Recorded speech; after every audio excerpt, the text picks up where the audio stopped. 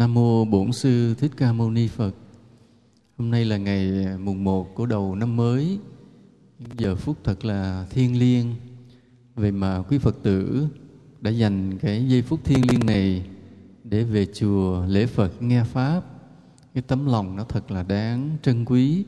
Thầy cũng cầu xin Tam Bảo từ bi gia hộ cho quý Phật tử được rất nhiều phúc lành.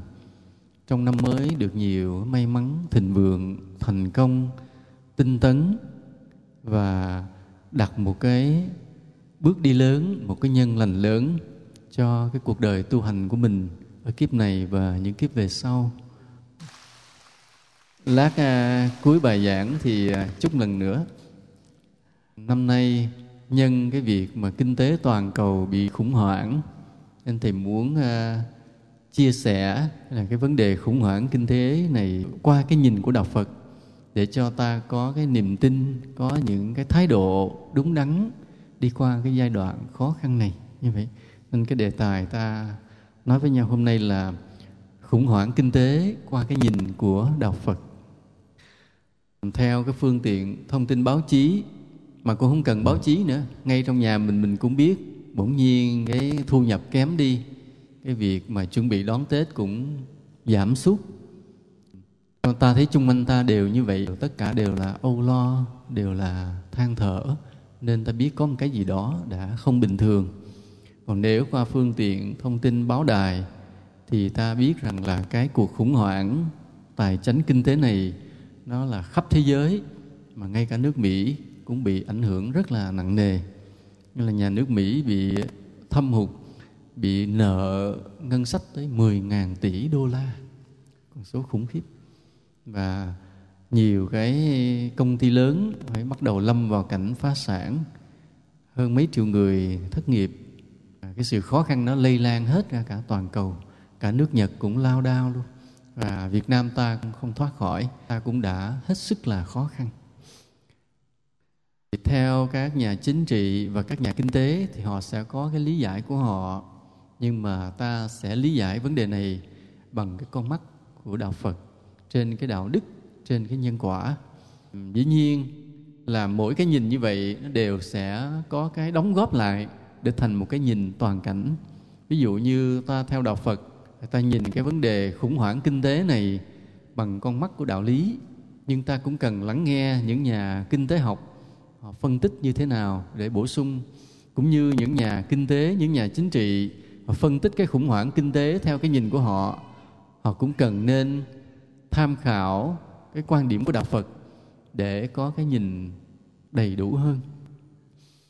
Cái dấu hiệu của cái việc mà khủng hoảng kinh tế là: thứ nhất, cái người có hàng thì không bán được hàng, còn cái người mà muốn mua hàng thì không có tiền để mua hàng. Đó là hai cái. Định nghĩa là như vậy thì tất cả đình trệ liền. Là những cái xí nghiệp, những cái công ty lớn, hàng sản xuất ra bán không chạy, xuất khẩu không được, bán không ai mua, bán không được thì không có tiền thu vào, không có tiền thu vào thì không trả lương cho công nhân được, không chi tiêu được, không đóng thuế được, không vận hành mọi thứ được, thì công ty bế tắc liền, chuẩn bị phá sản liền. Hàng để chất đống mà lại là nghèo. Và vậy một mặt khác cũng vậy. Tại sao không bán được? Bởi vì có những người mua họ không mua được. Mà vì sao họ không mua được? Tại vì họ không có tiền. Họ cũng muốn mua lắm nhưng không có tiền. Họ muốn mua chiếc xe, không có tiền mua xe. Muốn mua cái quà Tết nhưng không có tiền mua quà Tết. Thì đó là nguyên nhân mà khủng hoảng. Đó là dấu hiệu khủng hoảng, đó là hiện tượng của khủng hoảng kinh tế.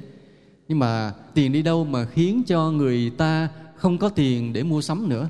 Và vì người ta không có tiền để mua sắm nên các công ty bán không được, không trả tiền được công nhân, rồi công nhân cũng đói luôn, rồi công nhân lại cũng không có tiền để mua sắm nữa. Đó thành ra tất cả đình trệ dây chuyền hết.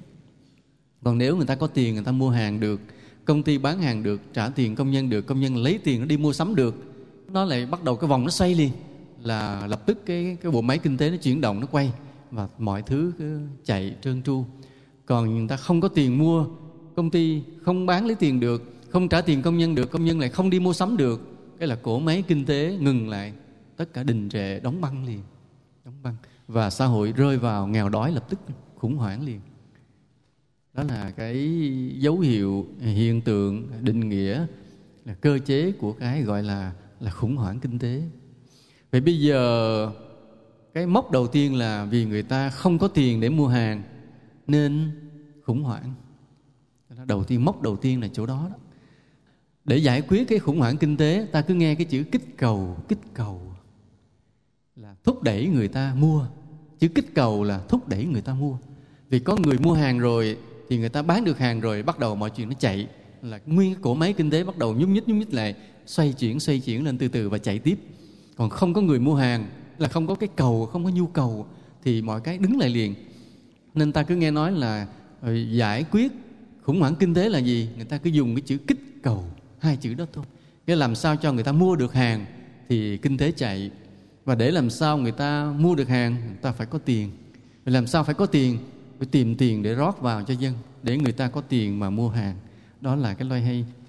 Ta nghe các nước nói để giải quyết khủng hoảng, để kích cầu, nước này bỏ ra bao nhiêu tỷ đô la, nước kia bỏ ra bao nhiêu tỷ đô la, vân vân. Tức là để rót vào cho có người mua, gọi là kích cầu, kích thích cái nhu cầu mua sắm lên, nền kinh tế chuyển động. Đấy, rõ ràng là người ta đã tìm ra được vấn đề, tìm ra được chìa khóa vấn đề. Nhưng mà cái vấn đề ở chỗ là tự nhiên tiền đi đâu mất tiêu hết, mất bốc hơi hết. Bỗng nhiên tiền mặt nó đang chạy trong cái thị trường như vậy, trong cái đất nước, trong xã hội vậy, bỗng nhiên nó bốc hơi đi đâu hết, mất tiêu luôn, không ai có tiền hết. Và thế là người ta không mua sắm nữa, tất cả rơi vào khủng hoảng liền. Vậy tiền đi đâu? Tự nhiên bốc hơi đi đâu mất hết. Đó là vấn đề. Vì sao mà tiền bỗng nhiên bốc hơi, bỗng nhiên biến mất hết, không còn tiền mặt, không ai có tiền, trong nhà không có tiền, rồi công ty không có tiền, ngân hàng không có tiền. Ngân hàng không có tiền, xúm nhau đòi nợ, cái người ta không có tiền để trả ngân hàng, người ta bán nhà không ai mua. Khủng hoảng nó dây chuyền. Những người mắc nợ lẫn nhau, trả không được, không thanh toán được, cứ vỡ nợ dây chuyền, nhiều người trốn luôn, có người tự tử luôn. Tình trạng là lý do tiền bốc hơi đi hết. Tiền là cái vật trung gian trao đổi, bỗng nhiên bốc hơi hết. Nên ta đình trệ lại, vì người ta không có thói quen là đem hàng đổi hàng. Ví dụ bây giờ nếu mà mình không có tiền thì mình lấy cái gì trong nhà mình ra, mình đổi cái món hàng khác thì kinh tế nó vẫn chạy. Nhưng mà cả một cái nền kinh tế thế giới nó quen vận hành trên tiền bạc rồi, thì bây giờ mà kêu vác một bao lúa mà đi đổi một con gà về, hay là mình lại dỡ cái tivi mình ra, mình qua nhà hàng xóm mình đổi mấy bao bánh mì về, thì rồi nó không làm được. Cái nền kinh tế từ lâu không làm được. Hồi xưa thì có chuyện đó. Hồi xưa thì một ông nông dân, ông vác con dê trên cái vai, ông đi qua mấy cái dặm đường, qua cái làng bên kia, ông thương lượng. Thế là ông mua được một cái tủ, cái bàn, rồi khệ nệ vác cái bàn đem về. Rồi ông chủ thợ mộc, ông cột con dê về, ông để đó, hễ mai mốt mà ai lại thích con dê đổi cái món khác. Vậy nhưng bây giờ cái nền kinh tế mà nó chạy cho nhanh thì phải nhờ đồng tiền thôi, chạy cho lẹ. Và đến nỗi bây giờ người ta không cần tiền mà người ta chuyển tiền qua tài khoản ngân hàng, nó chạy còn nhanh nữa. Bây giờ bỗng nhiên tiền không có, biến mất hết, bốc hơi hết. Thế là cả nền kinh tế dừng lại liền. Mà kinh tế dừng lại nó không phải nghĩa là dừng lại, mà có nghĩa là người ta rơi vào đói liền. Không có tiền mua gạo, đói liền lập tức. Mà đói rồi, ta hiểu một câu ông ba mình nói không bao giờ trật, bần cùng sinh đào tặc. Thế mà đói một cái là cướp, rồi nổi lên, loạn lên, xã hội loạn lên liền, không còn ai có thể mà kiềm chế nổi nữa. Nên cái kinh tế đưa đến hỗn loạn về an ninh trật tự, và có thể thổi bay luôn cả chế độ chính trị luôn. Mà thổi bay chế độ chính trị rồi cũng không chắc là yên, cũng không chắc chế độ chính trị khác lên có thể làm được cái gì tốt hơn nữa, lại cũng tiếp tục hỗn loạn nữa, bởi vì kinh tế không xử lý được. Chúng ta thấy cái nguy cơ của việc mà khủng hoảng kinh tế nó rất là lớn, không phải là đơn giản. Mà bị nhìn đi nhìn lại vẫn cái chỗ là tiền bỗng nhiên bốc hơi thôi. Vì giải quyết làm sao mà đừng để tiền bốc hơi, làm sao ai cũng có tiền để có thể mua sắm trao đổi, nền kinh tế vận hành, thì không có khủng hoảng kinh tế. Nên bây giờ ta ngồi ta mổ xẻ theo cái nhìn của Đạo Phật, tại sao tiền bốc hơi, nhiêu đó thôi là hết chuyện. Đừng để tiền bốc hơi, đừng để tiền biến mất, thì nền kinh tế sẽ tiếp tục chạy. Cái thời gian vừa qua khủng hoảng kinh tế Việt Nam cũng vậy. Khi mà rơi vào khủng hoảng thì những cái người mà có trách nhiệm, những người mà có trách nhiệm trong nhà nước, họ đau đầu vì một cái này, không biết tiền đi đâu. Hỏi các ngân hàng nói dạ cũng trống hết luôn, không có tiền. Hỏi các công ty lớn nói dạ cũng không còn tiền luôn, chi ra mà không thu vô được. Rồi đi hỏi những người dân cũng nói dạ cũng hết tiền, không về không có tiền nữa. rồi có nhiều cái xí nghiệp nợ lương công nhân không trả nổi, vân vân, rồi không biết tiền đi đâu. Cái vấn đề là không biết tiền đi đâu, rồi khủng hoảng xảy ra liền. Nên ở đây nếu mà ta là người biết tiền đi đâu, biết vì sao tiền bốc hơi, thì ta sẽ ngăn chặn được cái khủng hoảng kinh tế này cho tương lai luôn. Từ để tương lai về sau không có cái chuyện khủng hoảng kinh tế nữa. Đừng để tiền bốc hơi, đừng để tiền biến mất. Thì những nhà kinh tế, nhà chính trị, họ sẽ có cái biện pháp ngăn chặn không cho tiền bốc hơi. Nhưng mà cách ngăn chặn của họ thì ta không biết có hiệu quả hay không. Còn ta nhìn trên cái nhìn của Đạo Phật, nguyên nhân tại sao tiền bốc hơi, vậy thôi. Và ta sẽ làm cái gì đó, gây một cái nhân lành gì đó để bảo vệ đồng tiền cho nó cứ chạy trơn tru trong cái xã hội kinh tế này, không cho nó biến mất, là sẽ ngăn chặn được cái cuộc khủng hoảng kinh tế trong tương lai. Và cái nhìn này là cái nhìn của Đạo Phật, nhìn trên nhân quả. Hồi trước kia thầy có lần thầy giảng cái đề tài là triết lý về tiền bạc. Quý Phật tử có nghe chưa nhỉ? Có nghe chưa? Có nhiều người chưa nghe hả? Ai nghe rồi giơ tay lên thì coi để thầy xem tỷ lệ. Vậy là cũng nhiều người biết. Nên ta nghe cái triết lý tiền bạc này, ta biết nhiều nhân quả, nên thầy nói trong bài này tự nhiên dễ hiểu một chút. Bài đó giống như là bài căn bản của cái bài này vậy đó. Cái bài triết lý về tiền bạc thì nói về cái tài chánh của cá nhân. Còn cái bài khủng hoảng kinh tế này thì giống như là nói cái nền tài chánh của cả cái quốc dân như vậy. Ta thấy là tiền mà nó không có đó, giống như cái nước Rwanda ở Phi Châu á, người ta mang 20 tỷ đồng ta mua được một ổ bánh mì. Tiền nó mất giá đến như vậy. Và ngay cả nước ta cũng vậy. Cũng may là nhà nước đã có biện pháp xử lý. Chứ nếu không có biện pháp xử lý vừa rồi, mấy tháng vừa rồi, thì chỉ chừng 1 năm sau, 2 năm sau, 1 triệu đồng 1 ký gạo liền. Những nhà tài chánh đã tiên đoán trước. Những nhà tài chánh ở Việt Nam đã tiên đoán, nếu không ngăn chặn kịp thì cuối sang năm, tới sang năm nữa 1 triệu đồng 1 ký gạo, loạn hết liền. Nhưng may mắn là nhà nước đã kịp thời xử lý, có cái cách xử lý nên ngăn chặn lại. Cái không có tiền. Vì sao không có tiền? Thứ nhất là vì thất nghiệp. Khi người ta thất nghiệp thì người ta không làm ra tiền. Người ta không thể đổ về cái miền nông thôn để đi cày sâu cuốc bẩm mà lập tức có miếng ăn liền. Vì muốn mà bây giờ nói tôi không có tiền mua gạo nên tôi chạy về cái miền nông thôn để tôi trồng lúa. Không được, phải có đất. Đâu có đất sẵn. Rồi khi trồng một cái hạt lúa phải 3 tháng, 6 tháng mới có kho lẫm phương tiện, giống má, công cán, thuốc trừ sâu, phân bón đủ thứ. Đã không có tiền không thể đầu tư nông nghiệp luôn. Càng đói chứ không đơn giản. Không nói là đói quá chạy về miền nông thôn kiếm ăn. Hoàn toàn không có chuyện đó. Hoàn toàn không có chuyện đó. Rồi những người làm ăn thua lỗ từ cái đầu tư nhà đất, đầu tư chứng khoán. Rồi tiền đầu tư vào chứng khoán nhiều, tiền đầu tư vào nhà đất nhiều, nhưng nhà đất không bán được, hoặc là bán phải bị mất giá, hoặc đầu tư vào chứng khoán, rồi cái giá trị cổ phiếu nó tuột mất tiêu luôn. Thử mình đầu tư vào 1 tỷ đồng, cuối cùng còn lấy ra được 50 triệu, bao nhiêu tiền biến thành giấy liền. Cái tờ cổ phiếu mà ta cầm trong tay, ta thấy như là cái giá trị, bỗng nhiên qua một đêm sáng mai biến thành đống giấy lộn. Nhiều người nhảy lầu tự tử luôn. Đã có rất nhiều người đầu tư chứng khoán mà tự tử chết. Nó là trò chơi nguy hiểm. Và đó cũng là lý do. Rồi vỡ nợ dây chuyền, xúm nhau, người này nợ kia, người kia nợ, người nọ nợ người khác nữa. Một người giật không có trả được là kéo một loạt người cái không có khả năng lấy lại nợ, mất tiền luôn. Nên có nhiều cái lý do như vậy làm cho tiền không có. Lý do đó đều là lý do của kinh tế, chưa phải lý do của nhân quả, chưa phải lý do mà Đạo Phật muốn nói. Nên ở đây Đạo Phật muốn nói điều này. Vì sao bỗng nhiên tiền biến mất, kinh tế khó khăn?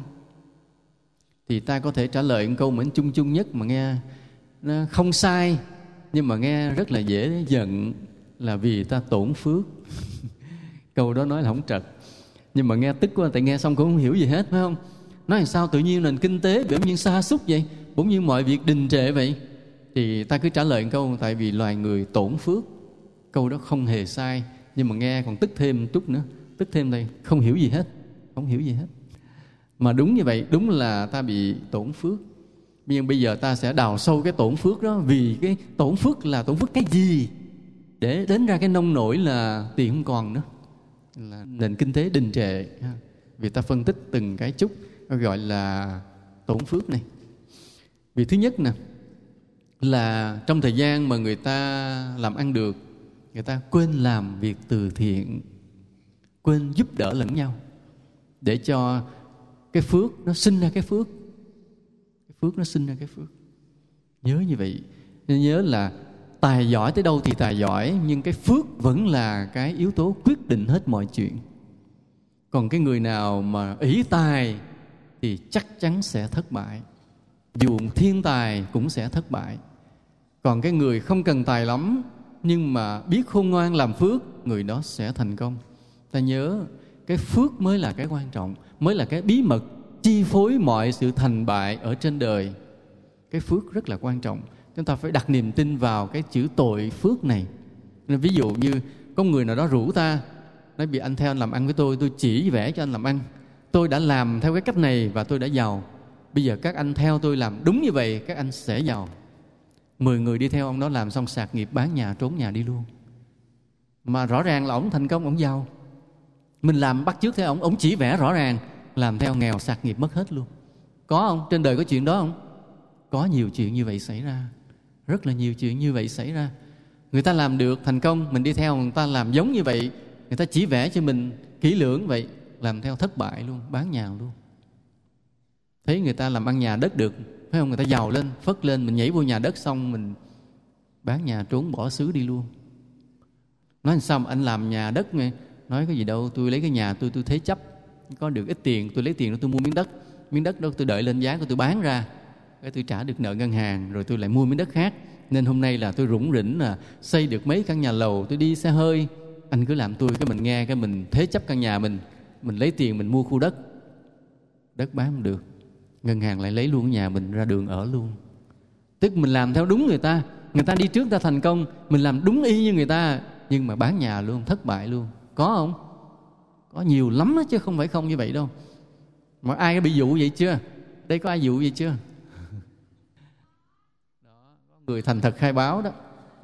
Có nghe ngọt xớt à. Thì nói ngay cả trong việc tu hành cũng giống như vậy. Có một thiền sư, ông nói là ông đã tu như thế này trong bao nhiêu năm, bây giờ ông đã đắc quả. Rồi bây giờ ai cứ theo ông chỉ như vậy tu như vậy là chắc chắn đắc quả. Cái người ta lần lượt kéo theo ông, điên hết chừng 5-3 người luôn. Người khác ngơ ngơ luôn. Rất là lạ. Tức là không phải là người khác thành công rồi mình đi theo đúng con đường đó rồi mình sẽ thành công. Mà quan trọng là cái phước bí mật phía sau lưng nó chi phối có đúng như vậy hay không. Cho nên cái chữ tội, chữ phước cực kỳ quan trọng. Nó lý giải được hết tất cả mọi vấn đề người ta không ngờ trên cuộc đời này. Nên cái người nào vậy sống trên đời mà cứ tin hai chữ tội phước cho kỹ, lúc nào cũng nghiền ngẫm tội phước, làm gì cũng lo sợ tội phước, thì người đó vậy chậm chậm mà chắc rồi sẽ đi đến thành công.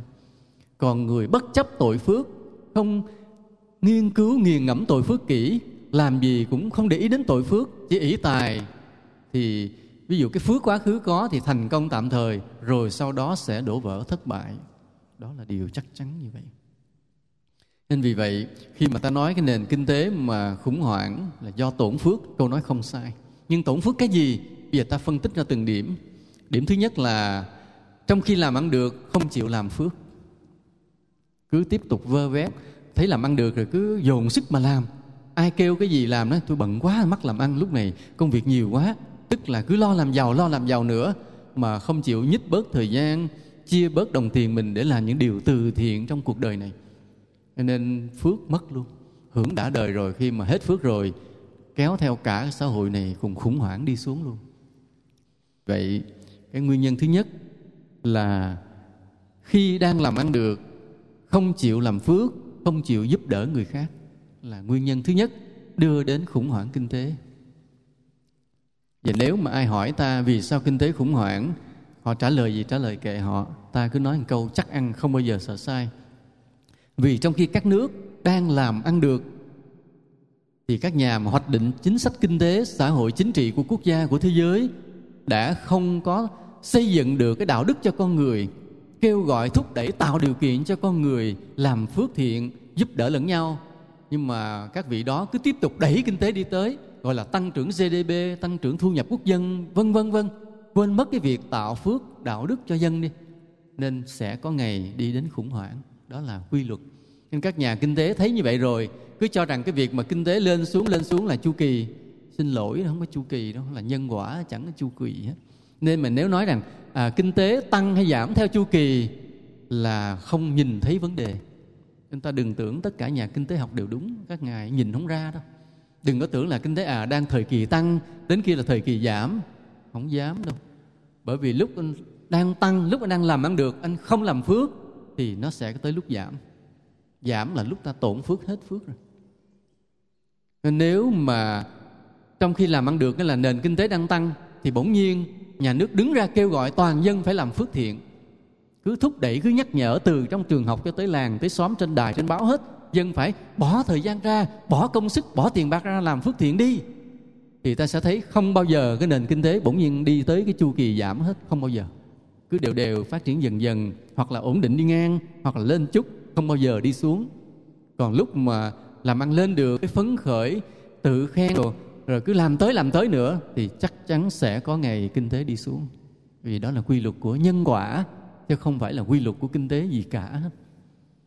Nên cái nguyên nhân thứ nhất, lúc làm ăn được đã không làm việc thiện, không giúp đỡ lẫn nhau trong cuộc sống.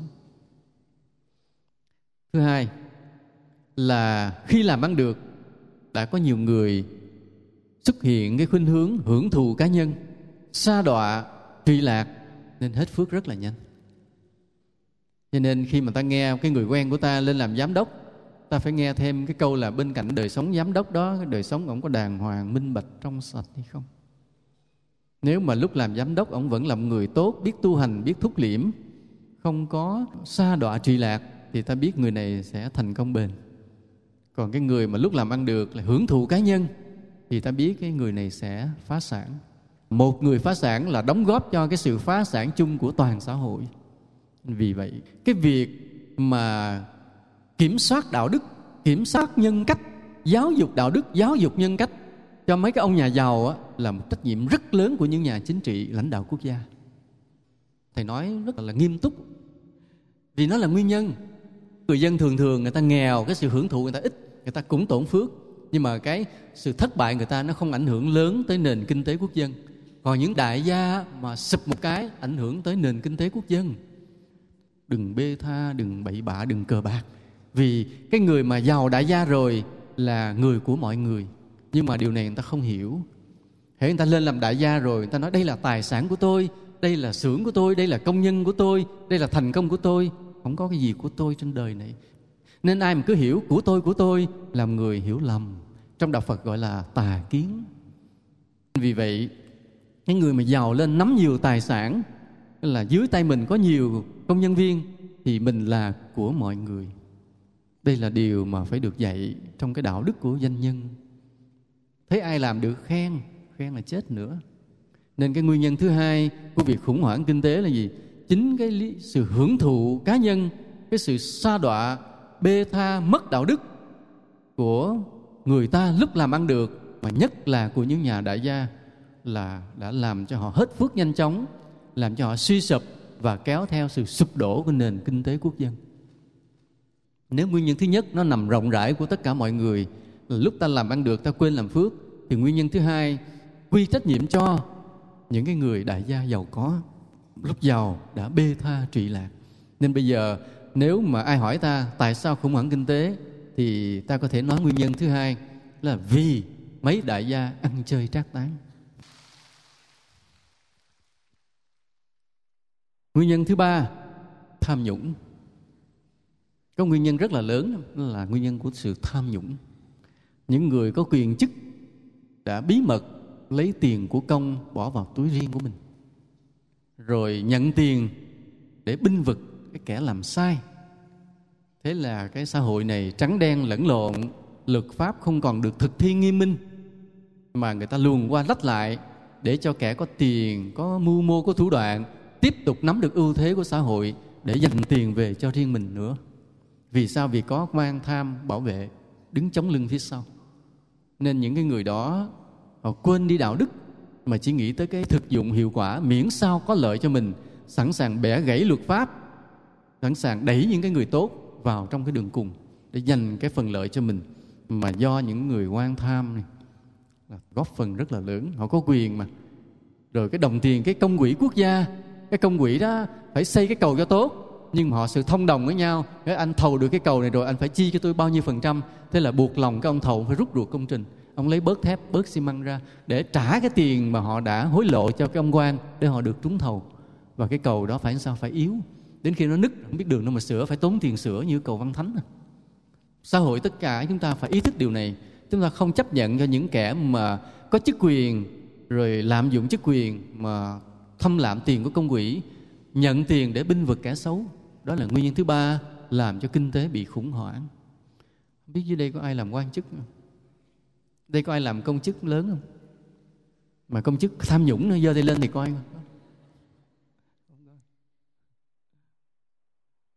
Nguyên nhân thứ tư này, nguyên nhân thứ tư này không ngờ lại là nguyên nhân lớn, nguyên nhân rất là gần để làm cho cái kinh tế bị khủng hoảng.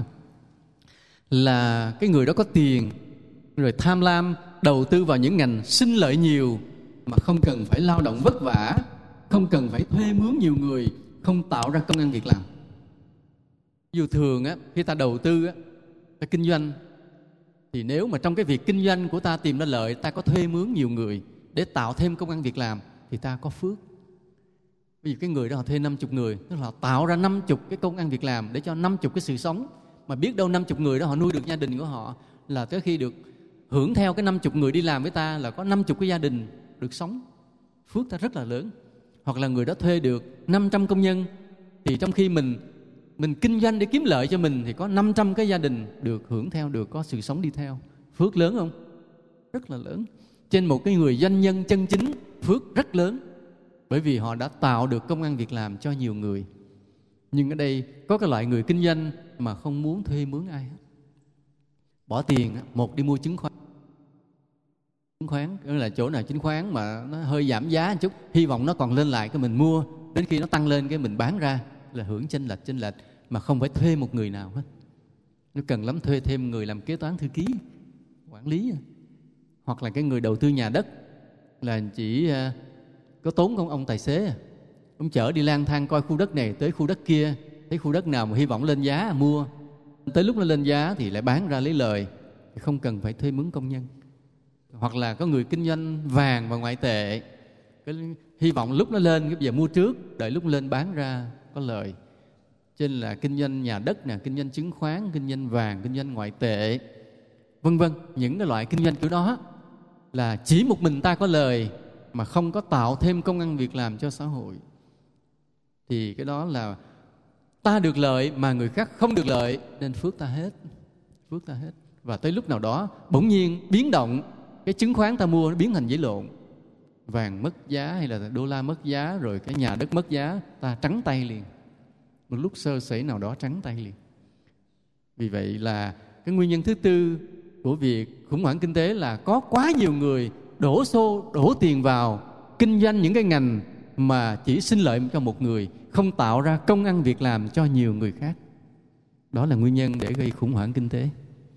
Quý Phật tử nghĩ điều này có đúng không? Thầy nói điều này có thấy có đúng không? Đúng như vậy. Cái nhân quả là như vậy.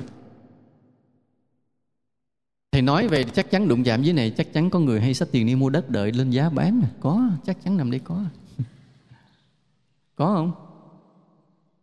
Cái gì chứ mà nói kinh doanh nhà đất thế nào dưới đây cũng có. Nên vì vậy mình là Phật tử, khi mình kinh doanh mà cái ngành mà không tạo ra công ăn việc làm, phải biết rằng mình đang tổn phước.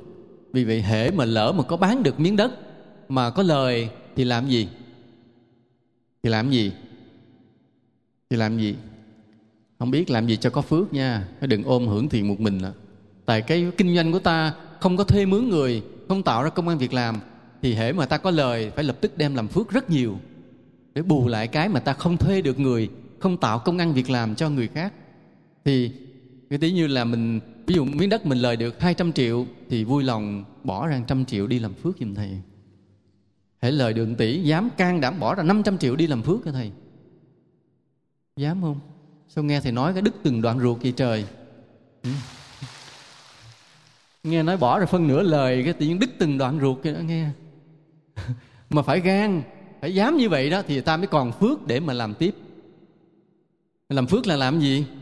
Để giúp những người nghèo. Vì thay vì ta thuê mướn người để tạo công ăn việc làm, giờ ta không thuê, thì khi có lời ta đem ta cho những người nghèo.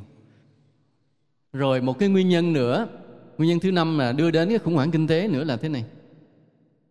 Cái người kinh doanh đó, họ nghĩ đến lợi nhuận, cho nên họ cứ tìm cách sản xuất cho nhiều, sử dụng tài nguyên vật liệu cho nhiều, bán hàng cho nhiều, mà không nghĩ đến quyền lợi của người lao động, người làm thuê mình. Cái ép cái người làm thuê trả giá thấp để mình được cái lời. Rồi không nghĩ đến chuyện mà phục vụ lợi ích chung cho xã hội, không nghĩ đến hậu quả rác thải. Thì thấy có nhiều cái gói bánh mà Phật tử đem cho thầy ăn, miếng bánh bé xíu gói bằng cái bao ni lông. Miếng bánh lụm hết liền, mà cái bao ni lông thì không bao giờ hết. 1000 năm sau nó mới phân hủy, làm dơ hết cả trái đất này. Rồi nhiều khi người ta bỏ luôn ra hóa chất bảo quản, làm cho ung thư không biết bao nhiêu người. Mà chỉ vì sao? Bán được hàng, giữ hàng cho lâu không bị lỗ, không nghĩ đến lợi ích của xã hội, không nghĩ đến môi trường, môi sinh, sinh thái, và trả lương công nhân rẻ. Nên nói cái nước mà tội nhất là cái nước Trung Quốc á. Bán hàng cực rẻ, món hàng thấy bán như cho, thì họ trả lương công nhân bao nhiêu? Nhiều hay ít? Chắc chắn là trả lương công nhân cực kỳ thấp, thì mới có được cái sản phẩm giá rẻ mà đem ra cạnh tranh với thị trường thế giới, giết chết hết các nền kinh tế của thế giới để cho mình bán được hàng. Nhưng mình cũng giết cái công nhân trong nước mình luôn, vì mình trả lương quá thấp. Nên chỉ vì lợi nhuận của mình thôi mà bất chấp đến cái hao tổn tài nguyên thiên nhiên của trái đất, bất chấp đến cái rác thải nó để lại ứ động rất là nhiều, và bất chấp đến cái quyền lợi, cái lương bổng xứng đáng của người lao động. Phải hiểu điều này nữa là cái người kinh doanh mà ta giàu lên là công lao của bao nhiêu người đóng góp cho ta. Từng cái người công nhân cực khổ làm với mình đóng góp cho cái lợi nhuận này, đừng bao giờ được hưởng. Thầy có cái người đệ tử, cô Phật tử này mới đầu làm cho ông anh của mình, coi như làm nhân viên cho ông anh của mình. Thì ông anh nghĩ là em nên cũng tin tưởng. Nhưng cái người này thì mới thấy thế này, bao nhiêu người làm cực khổ, nhưng mỗi tháng cái ông anh bà chị xách tiền đi mua đất. Còn những người làm nhân viên thì cứ vất vả thức đêm thức hôm để làm, mà lời thì cái xách tiền đi mua đất, vung vén cá nhân. Mà đâu nghĩ rằng cái giàu của mình có là sự cực khổ của bao nhiêu người. Họ không nghĩ đến điều đó. Và chính vì những điều đó làm cho họ tổn phước. Mà khi tổn phước rồi, bỗng nhiên biến động xảy ra, họ thất bại. Và sự thất bại một người kéo theo sự sụp đổ của cái nền kinh tế chung luôn. Nên ta vừa kể ra 5 cái nguyên nhân của khủng hoảng kinh tế. Tất cả đều quy lại cái chữ là tổn phước. Quy lại một cái chữ là tổn phước. Nên nãy ta nói tại sao kinh tế khủng hoảng, ta trả lời tổn phước. Câu trả lời nghe rất đúng mà rất dễ giận.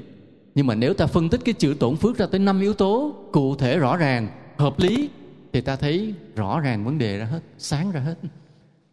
Nên thấy được vấn đề này rồi, hiểu được chỗ này, cái tội phước này nó liên quan tới quy luật kinh tế, thì cái nhà hoạch định chính sách kinh tế quốc gia sẽ sáng ra, phải biết phải làm cái gì, điều chỉnh lại. Chứ không phải hệ kinh tế là chỉ có kinh doanh, mà cái kinh tế nó gắn với đạo đức. Cái kinh tế mà có gắn với đạo đức thì cái nền kinh tế đó sẽ bền vững. Còn nếu cái kinh tế chỉ là kinh tế, ta biết đó là một nền kinh tế mong manh, nay được mai mất. Vì vậy có những người nào mà quan tâm tới kinh tế, con cái, họ hàng, bạn bè mình làm kinh tế, thì phải hiểu cái điều này để mà trao đổi, nói chuyện, mà góp ý thêm cho những người thân của ta, để họ tránh lầm đường, sai lối, mà chính họ cũng góp phần vào việc phá hoại cái nền kinh tế của xã hội, của thế giới. Bây giờ ta biết cái nguyên nhân rồi, ta xử lý làm sao? Ta xử lý cái khủng hoảng cũng là cái ngăn ngừa không cho cái khủng hoảng nó tái phát trở lại trong tương lai. Để làm sao xã hội phải phát triển bền vững, không có nay lên mai xuống nữa. Là ta nắm trên nhân quả, là ta sẽ điều hành cái nền kinh tế cứ ổn định hoài, không có đi xuống nữa, cứ nắm trên nhân quả. Thứ nhất là thế này, biết rõ lỗi của mình để sám hối. Chúng ta là những người nghèo thì ta biết lỗi của mình là gì? Là lúc mình làm ăn được, mình quên làm từ thiện, mình quên giúp người khác, đem đó ra sám hối trước Phật. Lạy Phật, thời gian qua lúc con làm ăn được thì con cứ mải mê làm mà không có biết làm từ thiện, nên ngày hôm nay chúng con hết phước, chúng con khó khăn, cũng làm cho cả xã hội này khó khăn, nên con thành tâm sám hối và hứa với Phật là trong cái khó khăn này con sẽ bắt đầu làm phước. Chứ không có hẹn rồi nha, hứa chứ không có hẹn. Hứa mà không hẹn. Hẹn là sao? Hẹn là con hẹn với Phật là khi nào mà con trúng số làm ăn khá con làm phước, đó là hẹn. Mà Phật thì không có thích hẹn. Phật không thích hẹn. Chúng ta hứa với Phật thế này, hứa là con hứa với Phật là kể từ ngày hôm nay là dù trong cái khó khăn, con sẽ bắt đầu làm phước, con sẽ chia sẻ những đồng tiền ít ỏi của mình cho những người khó khăn hơn, để con giúp mọi người, cũng là tạo lại phước cho chính mình. Xin Phật từ bi gia hộ cho con. Con là biết lỗi. Rồi nếu một cái ông đại gia, lúc ông làm ăn khá giả, ông hưởng thụ bê tha, giờ ông biết lỗi, ông sám hối, nói lạy Phật từ bi chứng minh cho con sám hối. Lúc con làm ăn giàu có, con quên tu, quên làm việc thiện, mà cứ lo có bao nhiêu tiền chia cho hết 10 bà vợ bé bồ nhí, rồi đánh bài đánh bạc, đi du lịch cho xa cho sang, ở như nhà hàng, những khách sạn sang trọng, đi máy bay, đi những chuyến du lịch dài ngày nước ngoài để chứng tỏ rằng mình sang, mua chiếc xe đắt tiền, xài xăng, uống xăng như uống bia, vân vân. Bây giờ con biết tất cả những sự hưởng thụ đó đã làm cho con hết phước. Và khi con hết phước rồi, con không bảo bọc được cái cơ sở của con, sẽ làm cho đời sống bao nhiêu người công nhân của con lâm vào khó khăn chung với con. Cái tội này còn ngập hơn cả núi, cả sông. Cái tội lỗi này thật là khó nào mà đền trả được. Hôm nay con còn một chút lương tri, một chút trí tuệ để hiểu ra điều này. Cầu xin trên chư Phật chứng minh cho con sám hối. Từ đây là chấm dứt cái việc mà bê tha đồi trụy sa đọa. Con lo tĩnh tu.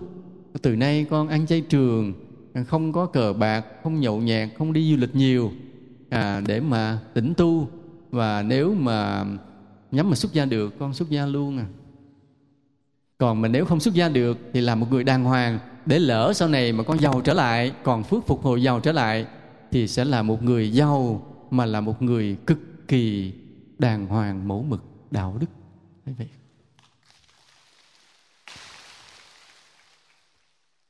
Biết thầy nói câu này cái trúng tim đen, ai ngồi dưới không biết. Còn cái ông quan tham mà ông tham nhũng, có thể là ông ở trong tù á, ngồi trong nhà đá cũng vậy, cũng niệm Phật cầu xin sám hối. Khi có chức có quyền thì con vì đã mê mờ, tham lam, không nghĩ đến lợi ích chung, đã chiếm của công làm của riêng, lấy tiền hối lộ mà binh vực cho kẻ xấu, nên đã góp phần phá hoại cái nền kinh tế của đất nước này. Bây giờ con ăn năn sám hối, hứa nếu mà bây giờ ai cho con, phù hộ con mà ra khỏi tù mà phục chức làm quan lại, con hứa sẽ không bao giờ tham nhũng nữa. Không biết là hứa đó Phật có cho không, thầy không biết, nhưng cứ hứa, cứ cầu vậy đi. Cứ cầu bây giờ mà Phật gia hộ cho con ra khỏi tù, con phục chức trở lại, không tham nhũng nữa. Thứ nhất là cái sám hối. Cái thứ hai là chịu đựng cái sự khó khăn mà không làm bậy thêm.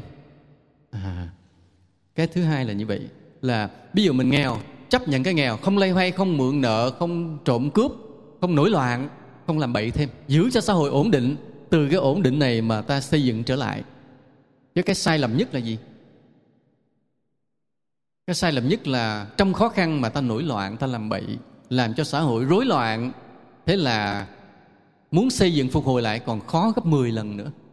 Chứ khó nhưng mà nó yên, từ từ mọi người bắt tay với nhau lại, từ từ dựng xây cái nền kinh tế trở lại, rồi ai cũng có cơm ăn áo mặc, nhà nước cũng dễ điều hành. Còn ở đây vừa khó khăn chút ta đổ đường ra biểu tình, ta nổi loạn, ta trộm cướp, thì ta đẩy cái xã hội vào khó khăn hơn và càng không thể phục hồi được. Vì vậy là trong cái khó khăn này ta ráng làm phước và ráng chịu đựng, ráng bình tĩnh, ráng giữ mọi điều cho nó êm đềm, êm thấm, bình an. Được không ạ? Nhớ như vậy. Là đừng bắt chước mấy cái nước khác. Thì thấy mấy cái nước khác hễ xăng lên giá cái xuống đường biểu tình la lối, nó càng làm khó khăn thêm. Hễ mà lương thấp chút xíu là đình công không thèm đi làm nữa, đẩy kinh tế càng khó khăn, sụp đổ luôn.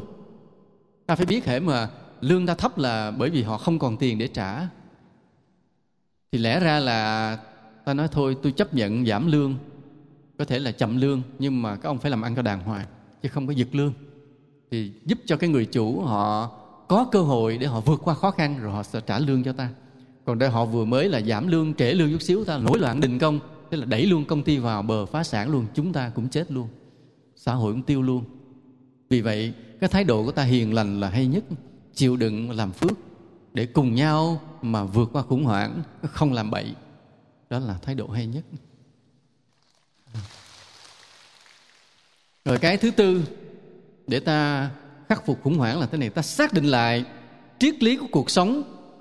Cái hạnh phúc của cuộc sống không phải là do tiền bạc vật chất là tất cả, mà cái hạnh phúc của cuộc sống này là còn có cái tâm linh và còn cái tình thương yêu giữa người và người.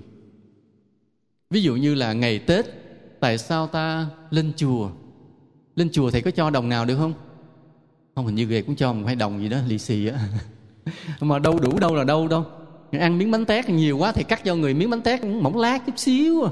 Đâu đủ đâu, phải không? Nhưng mà tại sao ta lên đây? Bởi vì có 2 điều ở đây. Thứ nhất là ta có cái tâm linh, phải không? Ta lên đây, ta có niềm tin vào Phật, ta có niềm tin vào giáo lý, ta có niềm tin vào chư tăng. Ta thấy rằng hình ảnh của quý thầy quý cô, đạo đức hiền lành cho ta cái sự ấm cúng. Ta thấy đạo lý là cao siêu để cho ta hướng đi. Ta tin Đức Phật từ bi gia hộ ta. Cho nên cái hạnh phúc của cuộc sống là tâm linh nữa, chứ không phải chỉ là tiền bạc. Và cái thứ hai nữa là tình thương yêu với nhau.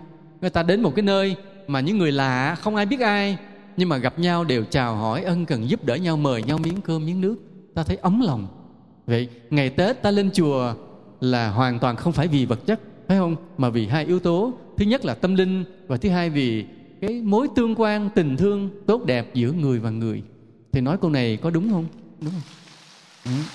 Nên ai đã lên chùa vì 2 điều này thì đó là những người mà thầy rất yêu quý, vì đã tìm một cái lẽ sống, một triết lý sống rất là chuẩn xác, chứ không phải là đi tìm hễ cuộc sống là vật chất tiền bạc. Nên cái yếu tố này mới là yếu tố quan trọng. Yếu tố thứ tư này nè. Có khi kinh tế đi xuống, có khi ta nghèo, nhưng nhớ tiền bạc không phải là tất cả, mà cuộc sống này còn có một cái hạnh phúc của cái tâm linh và của cái tình thương yêu với nhau giữa người và người. Xác định được điều này thì chúng ta vững tâm và coi nhẹ mọi điều. Coi nhẹ mọi điều. Cho nên hồi xưa nghe nói vậy đó, cái gì 2 vợ chồng mà lấy nhau vì nghèo quá, nói không sao, 2 trái tim vàng, một mái nhà tranh, một lu nước lã mà cũng sống vui được á. Không biết được bao lâu không biết. Nhưng mà họ cũng xác định rằng cái hạnh phúc không phải chỉ là tiền bạc. Câu nói có vẻ đùa, nhưng mà sự thực là thế này: nếu ta hiểu rằng cuộc sống còn có những giá trị tinh thần khác, thì bỗng nhiên ta mạnh mẽ vượt qua được lúc khó khăn của vật chất. Còn người nào mà xem vật chất quá quan trọng, mất 1 đồng là thấy nhảy tưng tửng lên, tức là lương giảm hay là cảm thấy hơi thiếu chút xíu là quá hoang mang, là ta đẩy cuộc sống này càng khó khăn hơn. Chính cái nghèo chưa phải là khổ, mà cái thái độ của ta, thái độ bất an của ta làm cho cái khổ lên gấp bội. Còn người nào trong cái khó khăn vật chất mà vẫn tìm vui được trong cái niềm vui của tinh thần, của tâm linh, của đạo đức, bỗng nhiên ta tỉnh queo, ta bình an vượt qua sóng gió. Rồi nữa, một cái nguyên nhân nữa để xử lý cái khủng hoảng nữa, là biện pháp xử lý khủng hoảng nữa là thế này: từ nay khi mà làm ăn, khi ta làm việc, ta luôn hướng đến mục tiêu lợi ích của cộng đồng, chứ không còn vì lợi ích cá nhân đơn thuần nữa. Cái chỗ này khó lắm mà. Nên chỗ này là cái chỗ bước của thánh và phàm. Cái người thánh á, họ cũng bước ra họ kinh doanh giống như mình á, cũng làm ăn mua bán, cũng thuê người mở xưởng rồi tùm lum hết. Nhưng mà cái đầu họ nghĩ là họ nghĩ cho cộng đồng. Họ nghĩ là họ kinh doanh cái này là thứ nhất là họ tạo được công ăn việc làm cho nhiều người. Thứ hai, cái nguồn lợi phát sinh ra họ đóng thuế được cho nhà nước. Và thứ ba là thúc đẩy cái nền kinh tế chung phát triển. Họ không nghĩ đến cái giàu của họ. Nhiều người nhiều khi họ không lãnh lương, làm cực cả tháng, chia lương người này chia lương người kia, tới chừng cái phần lương của ông chủ, ông giám đốc không có, mất tiêu hết trơn. Vì tháng đó không có dư nhiều, cái họ lo lương hết cho mọi người, còn phần họ không có đồng lương nào. Mà họ vẫn vui, vì sao? Vì lúc mới kinh doanh họ đã xác định cái mục tiêu lý tưởng của họ là vì lợi ích cộng đồng, không vì lợi ích cá nhân. Đó là cái người thánh đi ra kinh doanh. Còn người phàm đi ra kinh doanh là gì? Lúc nào cũng nghĩ sao cho mình mau giàu, trả lương cho người ta thiệt ít, thiệt thấp, thuê người thiệt ít, trả lương thiệt thấp, trốn thuế thiệt kỹ. Thì cái người đó là cái người kinh doanh của phàm. Đây là những con người mà góp phần phá hoại kinh tế quốc gia sau này. Nên vì vậy từ nay người Phật tử ta chọn cái con đường kinh doanh của thánh, là khi ra làm ăn cái gì nghĩ tới lợi ích cộng đồng. Mà chỉ cái nghĩ trong đầu thôi, nghĩ lợi ích cộng đồng thôi, không còn nghĩ lợi ích mình nữa, trở thành ông kinh doanh của thánh. Thay đổi cái tư duy chút xíu đó thôi là mình góp phần ổn định xã hội, khắc phục khủng hoảng kinh tế, xây dựng cái nền kinh tế quốc dân lại, và đồng thời đặt mình vào vị trí của thánh, không còn là phàm phu nữa. Nên những người đang kinh doanh thay đổi cái tư duy của mình lại vì lợi ích cộng đồng mà kinh doanh. Còn những người nào, những Phật tử còn trẻ, tương lai mình sẽ trở thành một kinh doanh, thì hãy nhớ lời Thầy nói ngày hôm nay là tụi con sau này có ra kinh doanh, hãy nhớ là mình sẽ kinh doanh vì lợi ích của cộng đồng. Mình kinh doanh của thánh, không làm kinh doanh của phàm. Được không ạ? Rất cảm ơn. Rất cảm ơn đã ủng hộ cái quan điểm này. Mà nếu tất cả mọi người đều cùng có cái quan điểm này, ta kinh doanh vì lợi ích của cộng đồng, thì cả thế giới này thành thiên đường tốt đẹp lên. Và không bao giờ, dứt khoát không bao giờ có xảy ra khủng hoảng kinh tế nữa. Chắc chắn là như vậy. Rồi một yếu tố nữa là ta đầu tư những gì mà tạo ra công ăn việc làm cho nhiều người, thuê được nhiều người. Chứ đừng có đầu tư những cái lĩnh vực mà thuê người ít quá. Thuê người ít quá cũng là góp phần làm cho khủng hoảng kinh tế.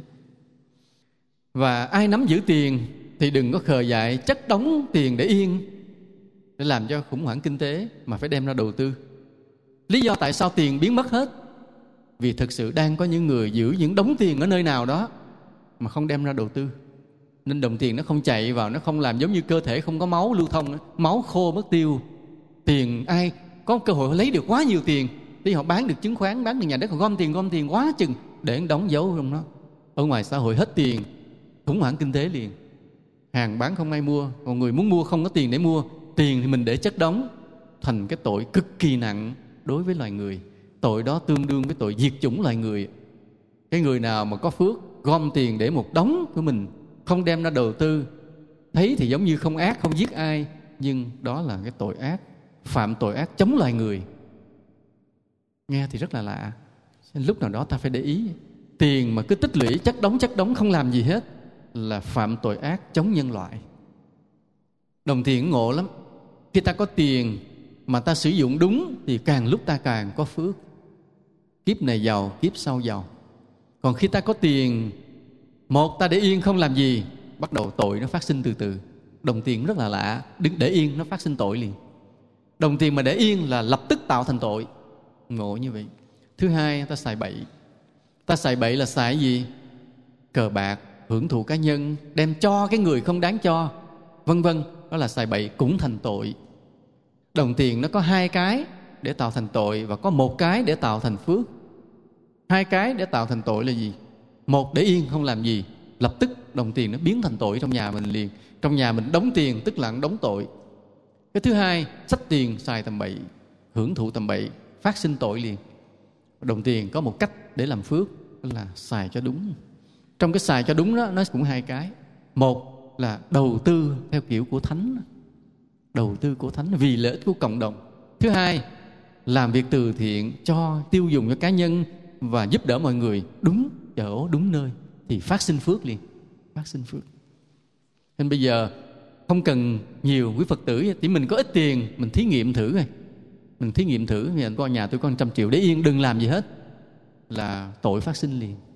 Hoặc là đem 100 triệu cho cái người nào đánh bài, đem cho liền, mình phát sinh tội liền. Còn nếu cũng 100 triệu đó mà mình đầu tư đúng mức, hoặc là mình tiêu dùng đúng mức, bố thí đúng mức, thì phước phát sinh. Từ từ mai mốt mình có 120, 150, 200, bỗng nhiên vốn nó tăng lên từ từ. Tại vì ta đã xài đúng, dùng đúng. Đó là triết lý về đồng tiền, có lần Thầy đã nói rồi. Và chúng ta chấp nhận bắt đầu từ con số 0 để làm lại từ đầu, không có đau khổ. Thái độ ta là như vậy. Đây là những cái biện pháp để xử lý khủng hoảng.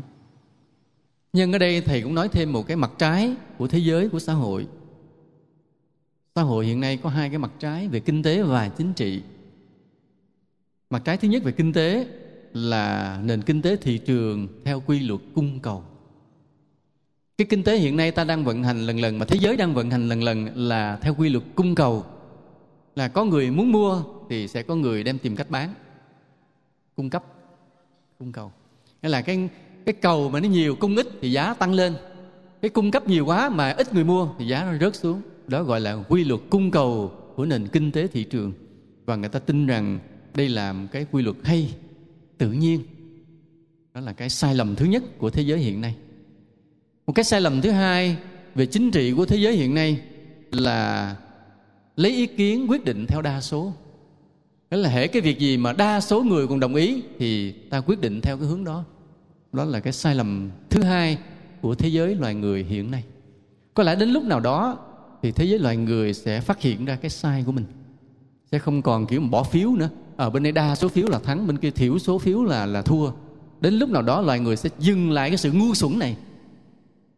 Thầy nói thẳng, lấy ý kiến đa số là một sự ngu xuẩn của loài người hiện nay. Chưa tiến bộ, loài người chưa tiến bộ. Giờ thầy nói thẳng, ví dụ như này, 100 người học lớp 5 với một ông tiến sĩ, thì ý kiến của 100 người đó với ông tiến sĩ, ý kiến ai đúng? Ông tiến sĩ cũng đúng hơn, tại ông nghiên cứu vấn đề kỹ hơn. Nhưng bỏ phiếu ra ai thắng? 100 người kia thắng, phải không?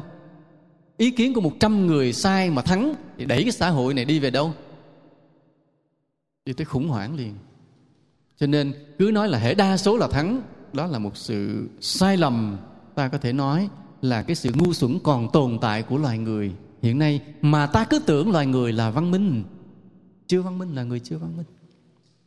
Đến lúc nào đó văn minh họ có cách quyết định kiểu khác, chứ không quyết định kỳ cục theo đa số. Quan trọng là đi tìm ra cái gì là đúng để mà ta quyết định theo cái đúng, chứ không phải đi theo con số đông. Vì chưa chắc số đông là đúng, đông chỉ là đông thôi, đông chưa hề là đúng. Vì ai chứng minh đông là đúng đâu, giơ tay lên. Ta đi khắp thế giới, ta nói bây giờ anh là người anh giỏi chứng minh, anh chứng minh cho tôi thấy đông là đúng đi. Dứt khoát không có ai có thể chứng minh được đông là đúng hết. Vậy mà cái hệ đông là ta đi theo cái số đông là sao? Phải là một sự ngu xuẩn còn tồn tại của loài người hôm nay không? Đến lúc nào đó phải thay đổi điều này. Đông không phải là đúng. Đúng là cái gì khác á, chứ không phải là do đông. Không phải do đông. Chính vì cái hệ số đông là đúng nên bắt đầu có những cuộc vận động ngầm bí mật phía sau.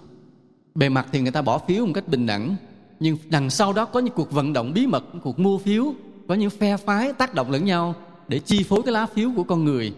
Và người ta cũng lấy được số đông phiếu để theo ý người ta. Nhưng mà cái đông nó không phải là đúng. Nên rất nhiều lần loài người đã bầu những người ác lên làm lãnh tụ. Rất nhiều lần trên thế giới này, cũng chỉ vì chọn cái số đông. Và cái người ác, cái người thủ đoạn, người khôn ngoan, người có thế lực, họ có cách kéo cái số đông để bỏ phiếu cho mình. Họ có phương pháp. Có phương pháp. Cho nên hễ đông là được thắng là một cái sai lầm. Xã hội bây giờ vẫn còn tồn tại. Rồi cái mà ta vừa nói, cái kinh tế thị trường, hễ lợi nhuận nhiều là người ta nhào vô, thì nó tạo cái ưu thế cho cái người thông minh, người có nhiều vốn, người có thế lực, và đẩy những người nghèo càng lúc càng nghèo hơn. Hiện nay cả cái quan điểm về chính trị, quan điểm về kinh tế của thế giới loài người vẫn còn rất khập khiễng, vẫn còn rất thiếu sót. Nhưng mà họ cứ ép ta là phải theo ý kiến số đông, gọi là dân chủ, ép ta phải theo kinh tế thị trường, chạy theo lợi nhuận mà cho là hiệu quả. Nhưng sự thật hai cái đó, cái ý kiến số đông là quyết định và kinh tế thị trường chạy theo lợi nhuận là cái đang giết chết loài người, là đang đẩy loài người vào cái bế tắc và đau khổ, không phải là cái hay. Nên ta cứ tưởng cái gọi là những quan điểm là văn minh, hoàn toàn không phải. Và đứng trên quan điểm đạo Phật, ta nhìn chỗ khác. Ta nhìn chỗ khác. Nên ta cần một cái nền kinh tế theo cái hướng khác, nhân bản hơn, đạo đức hơn. Một nền chính trị ưu đãi người hiền tài hơn, chứ không phải theo số đông. Bây giờ ta ngược đời có cái lạ thế này. Kinh tế thì cái quyền lợi tập trung về cho cái giới giàu, chủ nhân. Mà ý kiến thì lại theo cái số đông, không có theo hiền tài. Ta đang ngược đời. Mà lẽ ra cái đúng là cái gì? Cái đúng là cái quyền lợi kinh tế phải dành cho số đông của quần chúng, mà cái ý kiến chính trị phải thuộc về một số ít người hiền tài xuất sắc. Đúng ra là phải như vậy. Thầy nói lại điều này, thầy nói lại mọi người để ý một chút xíu. Ví dụ cái nền kinh tế đó phải phục vụ được cho quyền lợi của đông đảo quần chúng, phải không? Vì ai cũng cần cơm ăn áo mặc. Còn một hai người đại gia giàu quá làm chi vậy? Mà giàu họ cũng chỉ ăn 3 bữa cơm thôi. Mà tại sao họ cứ dồn hết tiền cho họ? Đó là một cái phi lý. Cho nên ta cần một cái nền kinh tế phục vụ được đại đa số quần chúng. Ai cũng có cơm ăn áo mặc, ai cũng được học hành, ai cũng được hạnh phúc, ai cũng được có những cái sự phục vụ căn bản về y tế, giáo dục của xã hội này. Là nền kinh tế phải phục vụ số đông. Mà nền chính trị thì quyết định gì? Thuộc về những người hiền tài cực kỳ xuất sắc, vì những người đó sẽ vạch chính sách rất là chính xác. Đó là cái mục tiêu thế giới phải như vậy. Nhưng mà thế giới hiện nay thì lật ngược lại, là sao? Phục vụ quyền lợi cho một ít người đại gia, còn quyền quyết định thì thảy ra đa số người, nó không phải thuộc về những người hiền tài xuất sắc ở số ít. Nên hiện nay cái chính trị kinh tế của thế giới đang đi ngược lại cái mục tiêu chính của chúng ta. Đem những điều thầy nói ra mà đi cãi hết mọi người coi, hỏi coi mọi người có đúng không? Hỏi ông thầy Châu Quang nói có đúng không? Ta đang đi ngược lại, ta không đi đúng đâu, ta không đi đúng lẽ phải đâu.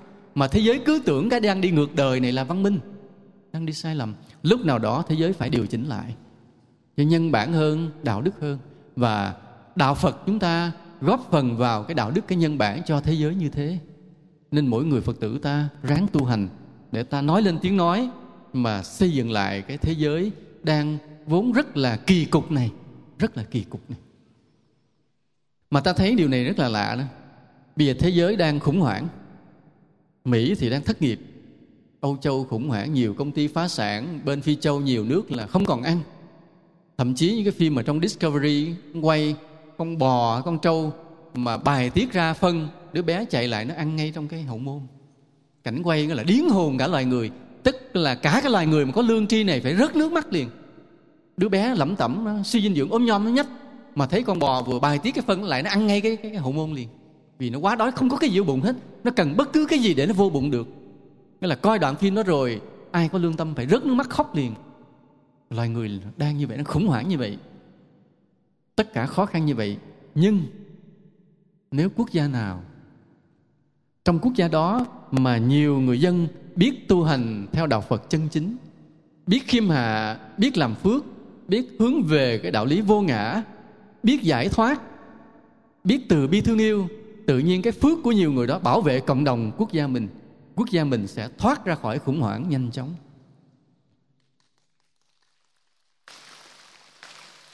Thầy nói là mọi người để ý giùm thầy nói hôm nay coi có đúng hay không.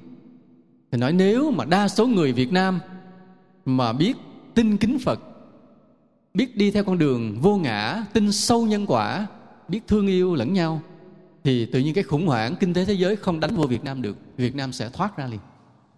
Nhưng mà phải được số đông người tu theo đúng như vậy, không có tự cao, lúc nào khiêm hạ, coi mình như cỏ rác, như cát bụi, tôn kính Phật tuyệt đối, trải lòng thương yêu chúng sinh vô hạn. Thì nhiều người mà đều biết tu như vậy hết, mà cái số đông trong đất nước mình tự nhiên tạo thành một cái lực vô hình thiêng liêng bảo vệ cả cái dân tộc này, không cho cái khủng hoảng kinh tế nó đánh vô. Thấy thì đánh vô nhưng rồi nó văng ra liền.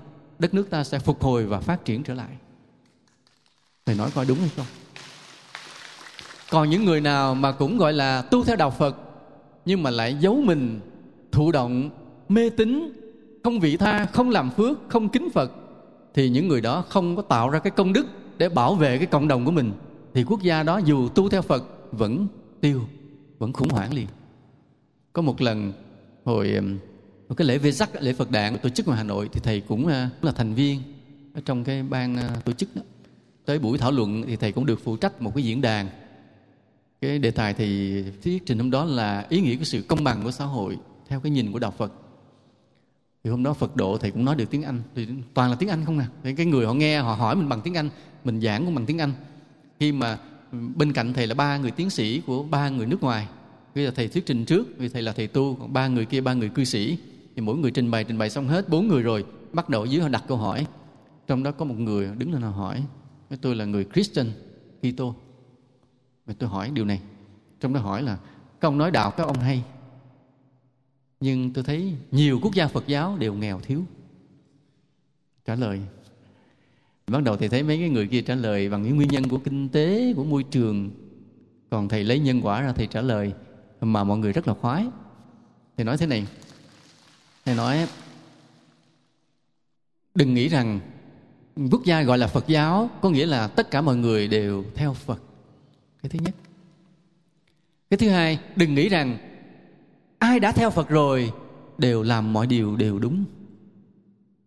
Có nhiều người theo Phật rồi mà vẫn hiểu sai để có một cuộc sống thụ động và ích kỷ. Thì chính những điều đó đã làm cho quốc gia đó nghèo đói.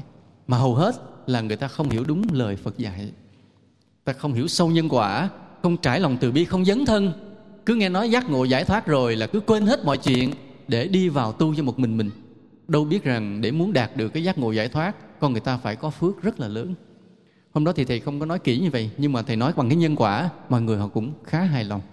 Khi ra khỏi cái diễn đàn, cái showroom đó rồi thì có một người họ khen, họ nói là cái ông thầy đó ông trả lời chính xác nhất.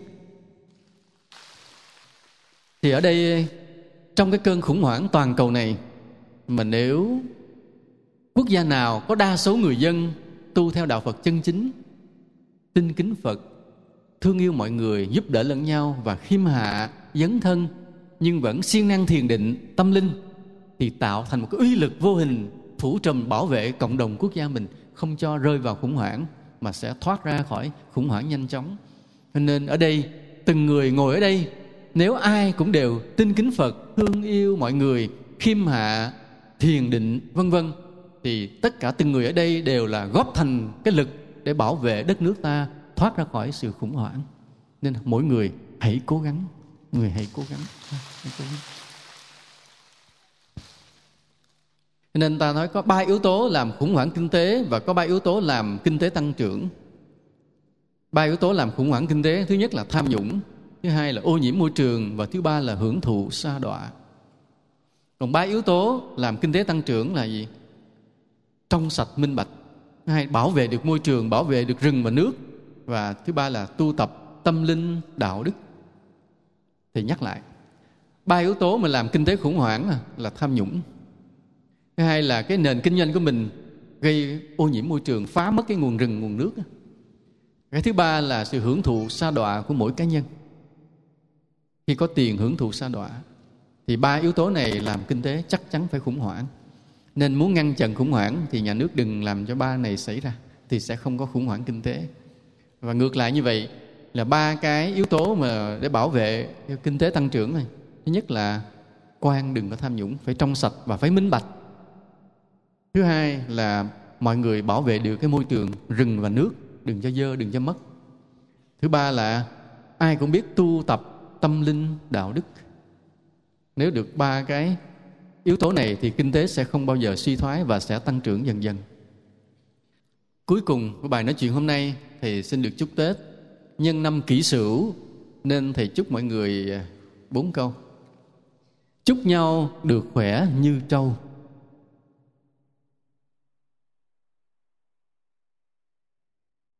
Tiền nhiều không biết để đâu. Đạo lý am hiểu thật sâu. Và ngồi thiền bất động rất lâu. Nam mô Bổn Sư Thích Ca Mâu Ni Phật.